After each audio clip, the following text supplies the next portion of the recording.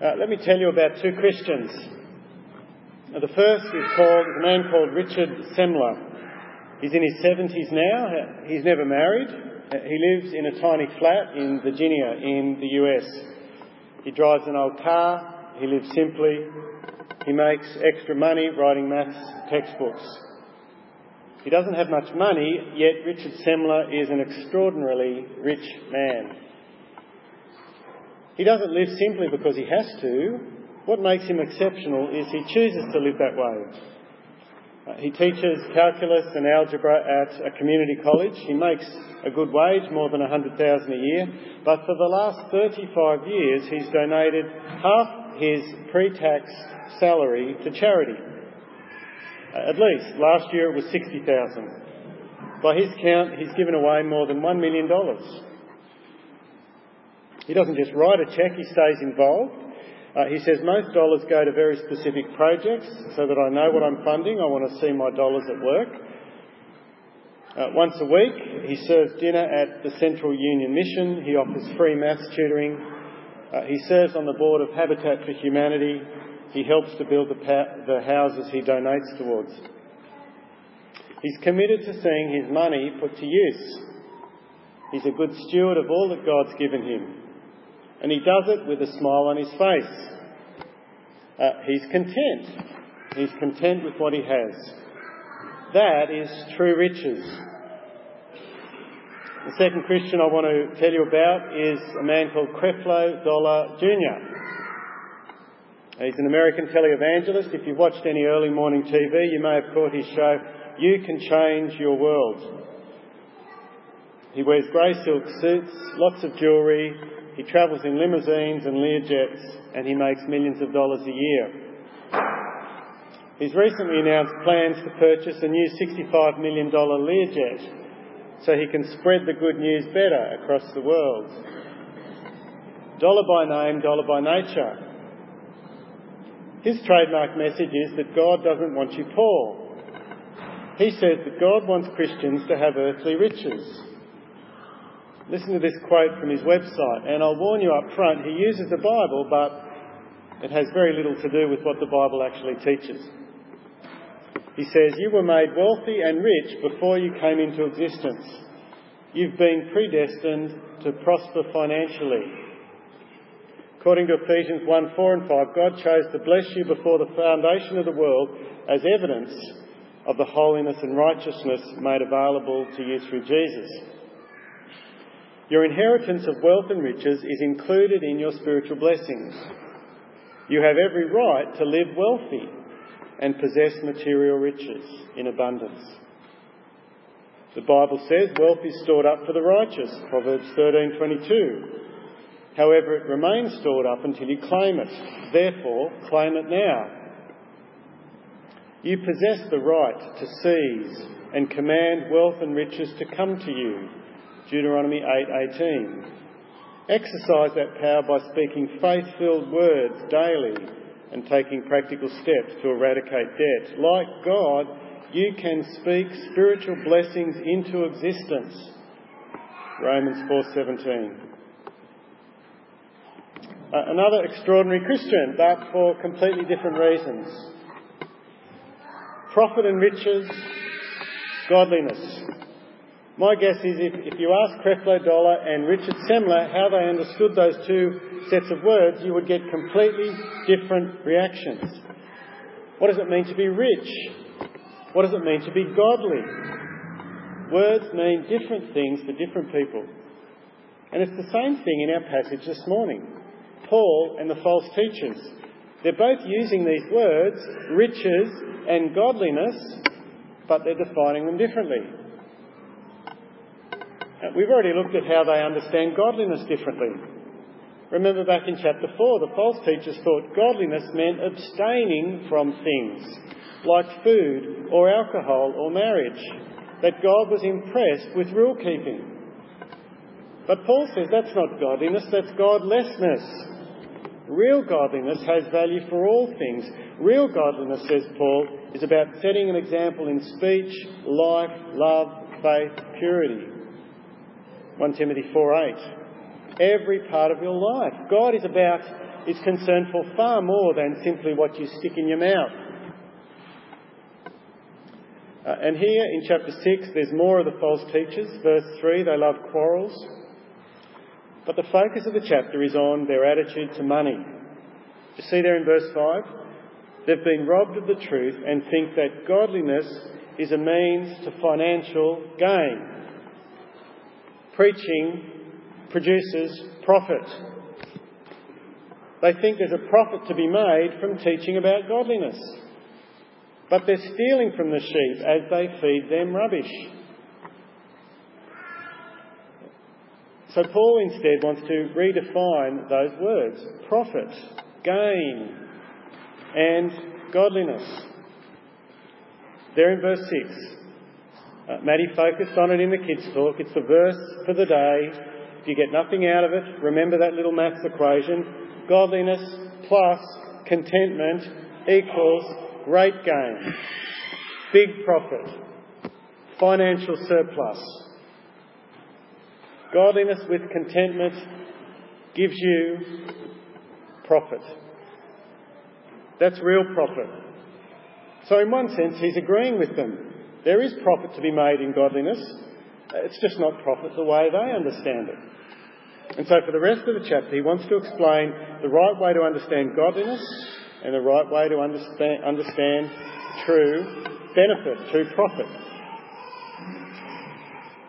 For the false teachers of Paul's time, as well as for people today like Creflo Dollar, there's a close connection between being godly and material wealth. The theory was, if you've got money in the bank, that must mean God is blessing you, therefore you must be godly. If God's blessing you, you must be godly. Paul sees three problems with that view. Firstly, earthly riches, they don't last. How will they really profit if you can't keep them? Verse 7, he quotes the well-known saying, "We brought nothing into the world, we can take nothing out of it." It doesn't matter how wealthy a corpse was, he still can't spend money when he's a corpse. A body in a $3,000 suit is still dead. A $1,000 coffin does the job just as well as a $20,000 one. We brought nothing in, we take nothing out. I mean, we know it with our heads, don't we? But it doesn't mean we listen to it. It doesn't mean we live it out. We may not fill our graves with treasures like the Egyptian pharaohs, but we might as well, because we spend our lives collecting stuff, just so we can pass it on to our kids who will then throw it out or sell it on eBay. It's fool's gold. It's chasing a mirage. It's a truth King Charlemagne, Charles the Great, for all his riches, knew. It was a message that he took to the grave. Charlemagne was around in 800 AD. He was king of France. He seemed to have everything. One of his closest assistants wrote this description of him. He was 6'4", built to scale. He had blonde hair, animated eyes, and a presence that was always stately and dignified. On top of that, he had more power than almost anyone, and riches. He went to Rome on Christmas Day in AD 800. There in a church, dressed in his finest purple, he received the name Charles the Great from the Pope and was hailed and crowned the 68th Emperor of Rome. A few years later, in 814, he became ill and died within a week at the age of 72. He'd made all the arrangements for his burial. At his request, he was buried in the vault of the cathedral in Aix-la-Chapelle. His body was dressed in the imperial purple. He was seated on a throne inside the vault. A crown was placed on his head, a sceptre in his hand, a sword by his side, and an open Bible on his knees. And there the great emperor sat in all his glory, and then the vault was closed and sealed. Until nearly 200 years later, in 997, when a German emperor, Otto III, opened the vault. He wanted the crown and the sword and the sceptre. And there was Charlemagne's body just as he had been left. And there on his lap was the open Bible. But it wasn't open to a random passage. One bony finger pointed to Matthew 16:26. What good will it be for a man if he gains the whole world, yet forfeits his soul? I wonder what the German emperor thought of that message and whether he still took the sword and the crown. Charlemagne lived and died with the truth that we bring nothing in and we take nothing out. Earthly riches don't last, so why would we think of them as being God's reward? We know it with our heads, but does your life reflect that truth? Does your bank balance? Does your bank statement? If you had to prove to someone that you believe that you live this truth, what evidence would you present? Well, the second problem with chasing riches, or with them being a sign of God's blessing, is that they lead to temptations. It's there in verse 9. People who want to get rich fall into temptation and a trap and many foolish and harmful desires that plunge men into ruin and destruction. Maddie's kids' talk was great again, wasn't it? The devious trap is that the more things you have, the happier you'll be. The trap is in thinking that the more stuff you have, the more stability you'll have, or the more success or comfort or happiness or acceptance or approval. The trap is thinking that things will satisfy you rather than God, who ultimately controls life. The desire to get rich means you're tempted to be greedy, to covet, to worship idols, to be selfish. But not only that, when you replace God, it's easy to let go of your faith. See verse 10, the love of money is a root of all kinds of evil. Some people eager for money have wandered from the faith. Jesus said how hard it is for a rich man to inherit the kingdom of God. Loving money and riches and following Jesus don't go together. They're like oil and water. They don't mix. The third reason Paul says chasing riches is wrong is it leads to arrogance. Verse 17. Talking about Christians who are rich. Command those who are rich in this present world not to be arrogant nor to put their hope in wealth, which is so uncertain, but to put their hope in God. The trap is that when you have plenty of things around you, you trust them rather than God, and it's easy to become arrogant, to become proud. A story is told of Kerry Packer. He was holidaying in Queensland. He walked into a golf club. The girl at the front desk didn't know him, and he said, I want to play golf here, so make me a member now. And he pulled out his wallet. But she politely told him it wasn't possible. There were limited membership applications. These things took time, and so on. Well, Kerry Packer's not used to being spoken to like that. He demanded to see the manager, who recognised him and bowed and scraped and apologised, and he was made an honorary member on the spot. Now that's the sort of arrogance that you see from rich people. They expect to be treated in a certain way because they have stuff. It's no wonder that Paul says to wealthy Christians, get rid of that arrogance. It doesn't go with being a disciple of Jesus. Replace it instead with a godly humility. Pursue that. It's all these sorts of results that come from wanting to get rich that are the opposite of what's expected from God's people. All kinds of evil come from the love of money. And so it's no wonder Paul gives some pretty strong commands to Timothy about how he is to live instead. You see there in verse 11, but you. Another big but. That's what the false teachers are doing. But you, Timothy, man of God, flee from this and instead pursue righteousness, godliness, faith, love, endurance, gentleness. Fight the good fight of the faith. Take hold of the eternal life to which you are called. Those last two commands are in the context of fleeing earthly wealth and pursuing righteousness. It's a fight. It's difficult to do that. It's a battle to bin the catalogues when they come, to say no to upgrading, to keeping up with the Joneses. It's a battle to do that. This is to be an active, determined, daily, purposeful choice, to turn your back away from one sort of riches and to pursue another sort.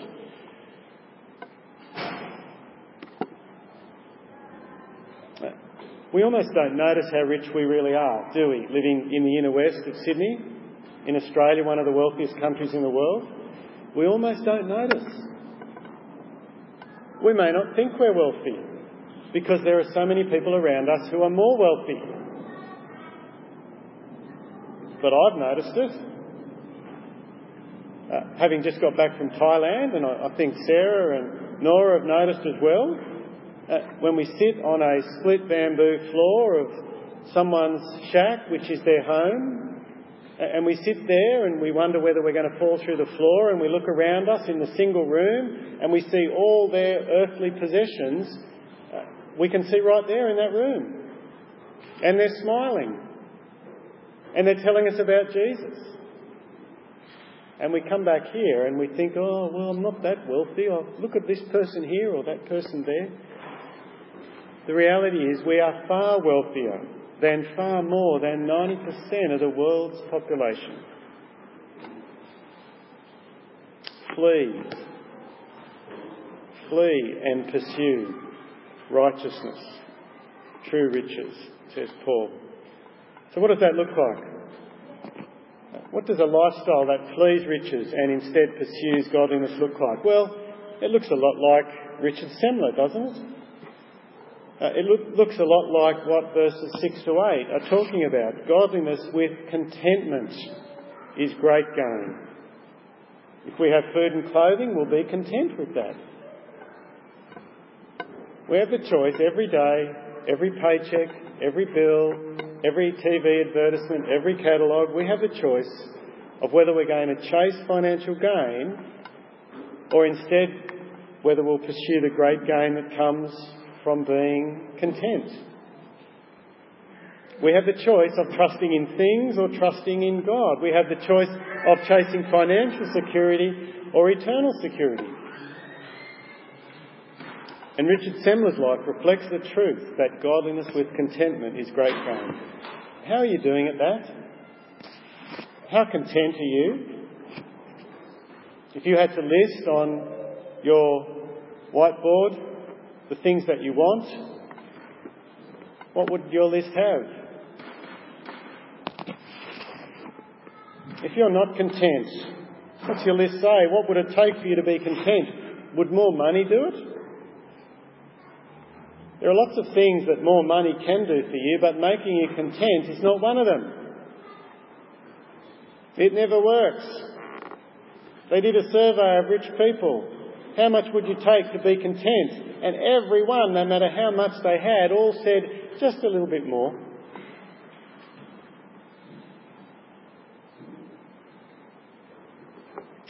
So how do you build contentment into your life? How can you learn to be content? Well, verse 11 focuses on godliness. A man should flee and instead pursue godliness. The things of God are the treasure that we should chase. Do you value the things of God? Are they the pearl of great price that you would give up everything for? That's the language Jesus uses. Fleeing those things that this world chases means not putting your hope in them, verse 17 says. Instead, we're to put our hope in God. We're to lean on Him. We're to trust Him.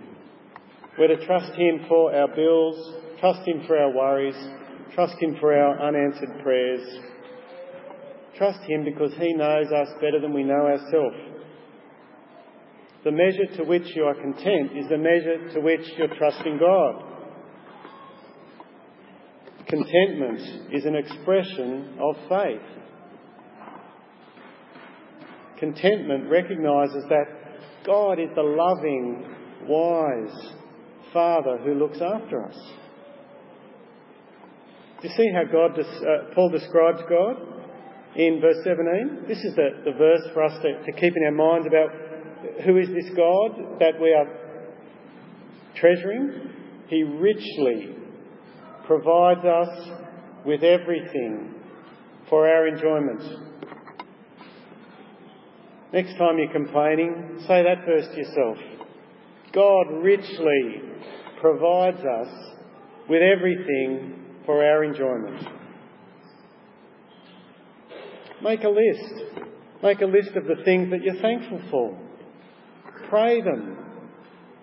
That's the way to build contentment. Paul goes on to describe what it looks like, what contentment looks like. Verse 18. Command them to do good, to be rich in good deeds, to be generous and willing to share. When you have learned the truth that God is the one who richly provides for you, you are set free to share. When you are content, you're free to do good, to be rich in good deeds. Contentment is the fuel that energises you to share and to be generous. If you're a rich person, apparently a Rolls Royce is a status symbol, the symbol that you've finally arrived. But do you know, for the Christian, our status symbol is generosity, willingness to share. That's the mark of having arrived at contentment, at godliness with contentment. That's your status symbol, that you're generous. Well, finally, what's the great gain that Paul says if we are contentedly godly? What is this profit that we get by being contented? Well, there in verse 19. In this way they will lay up treasure for themselves as a firm foundation for the coming age. There's the great profit that comes from being godly and content. Treasure in heaven. Building rewards.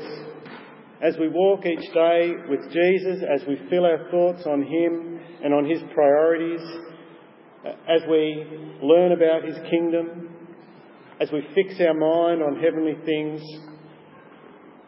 we actually begin to live the life that we were designed for. Do you see what verse 19 says?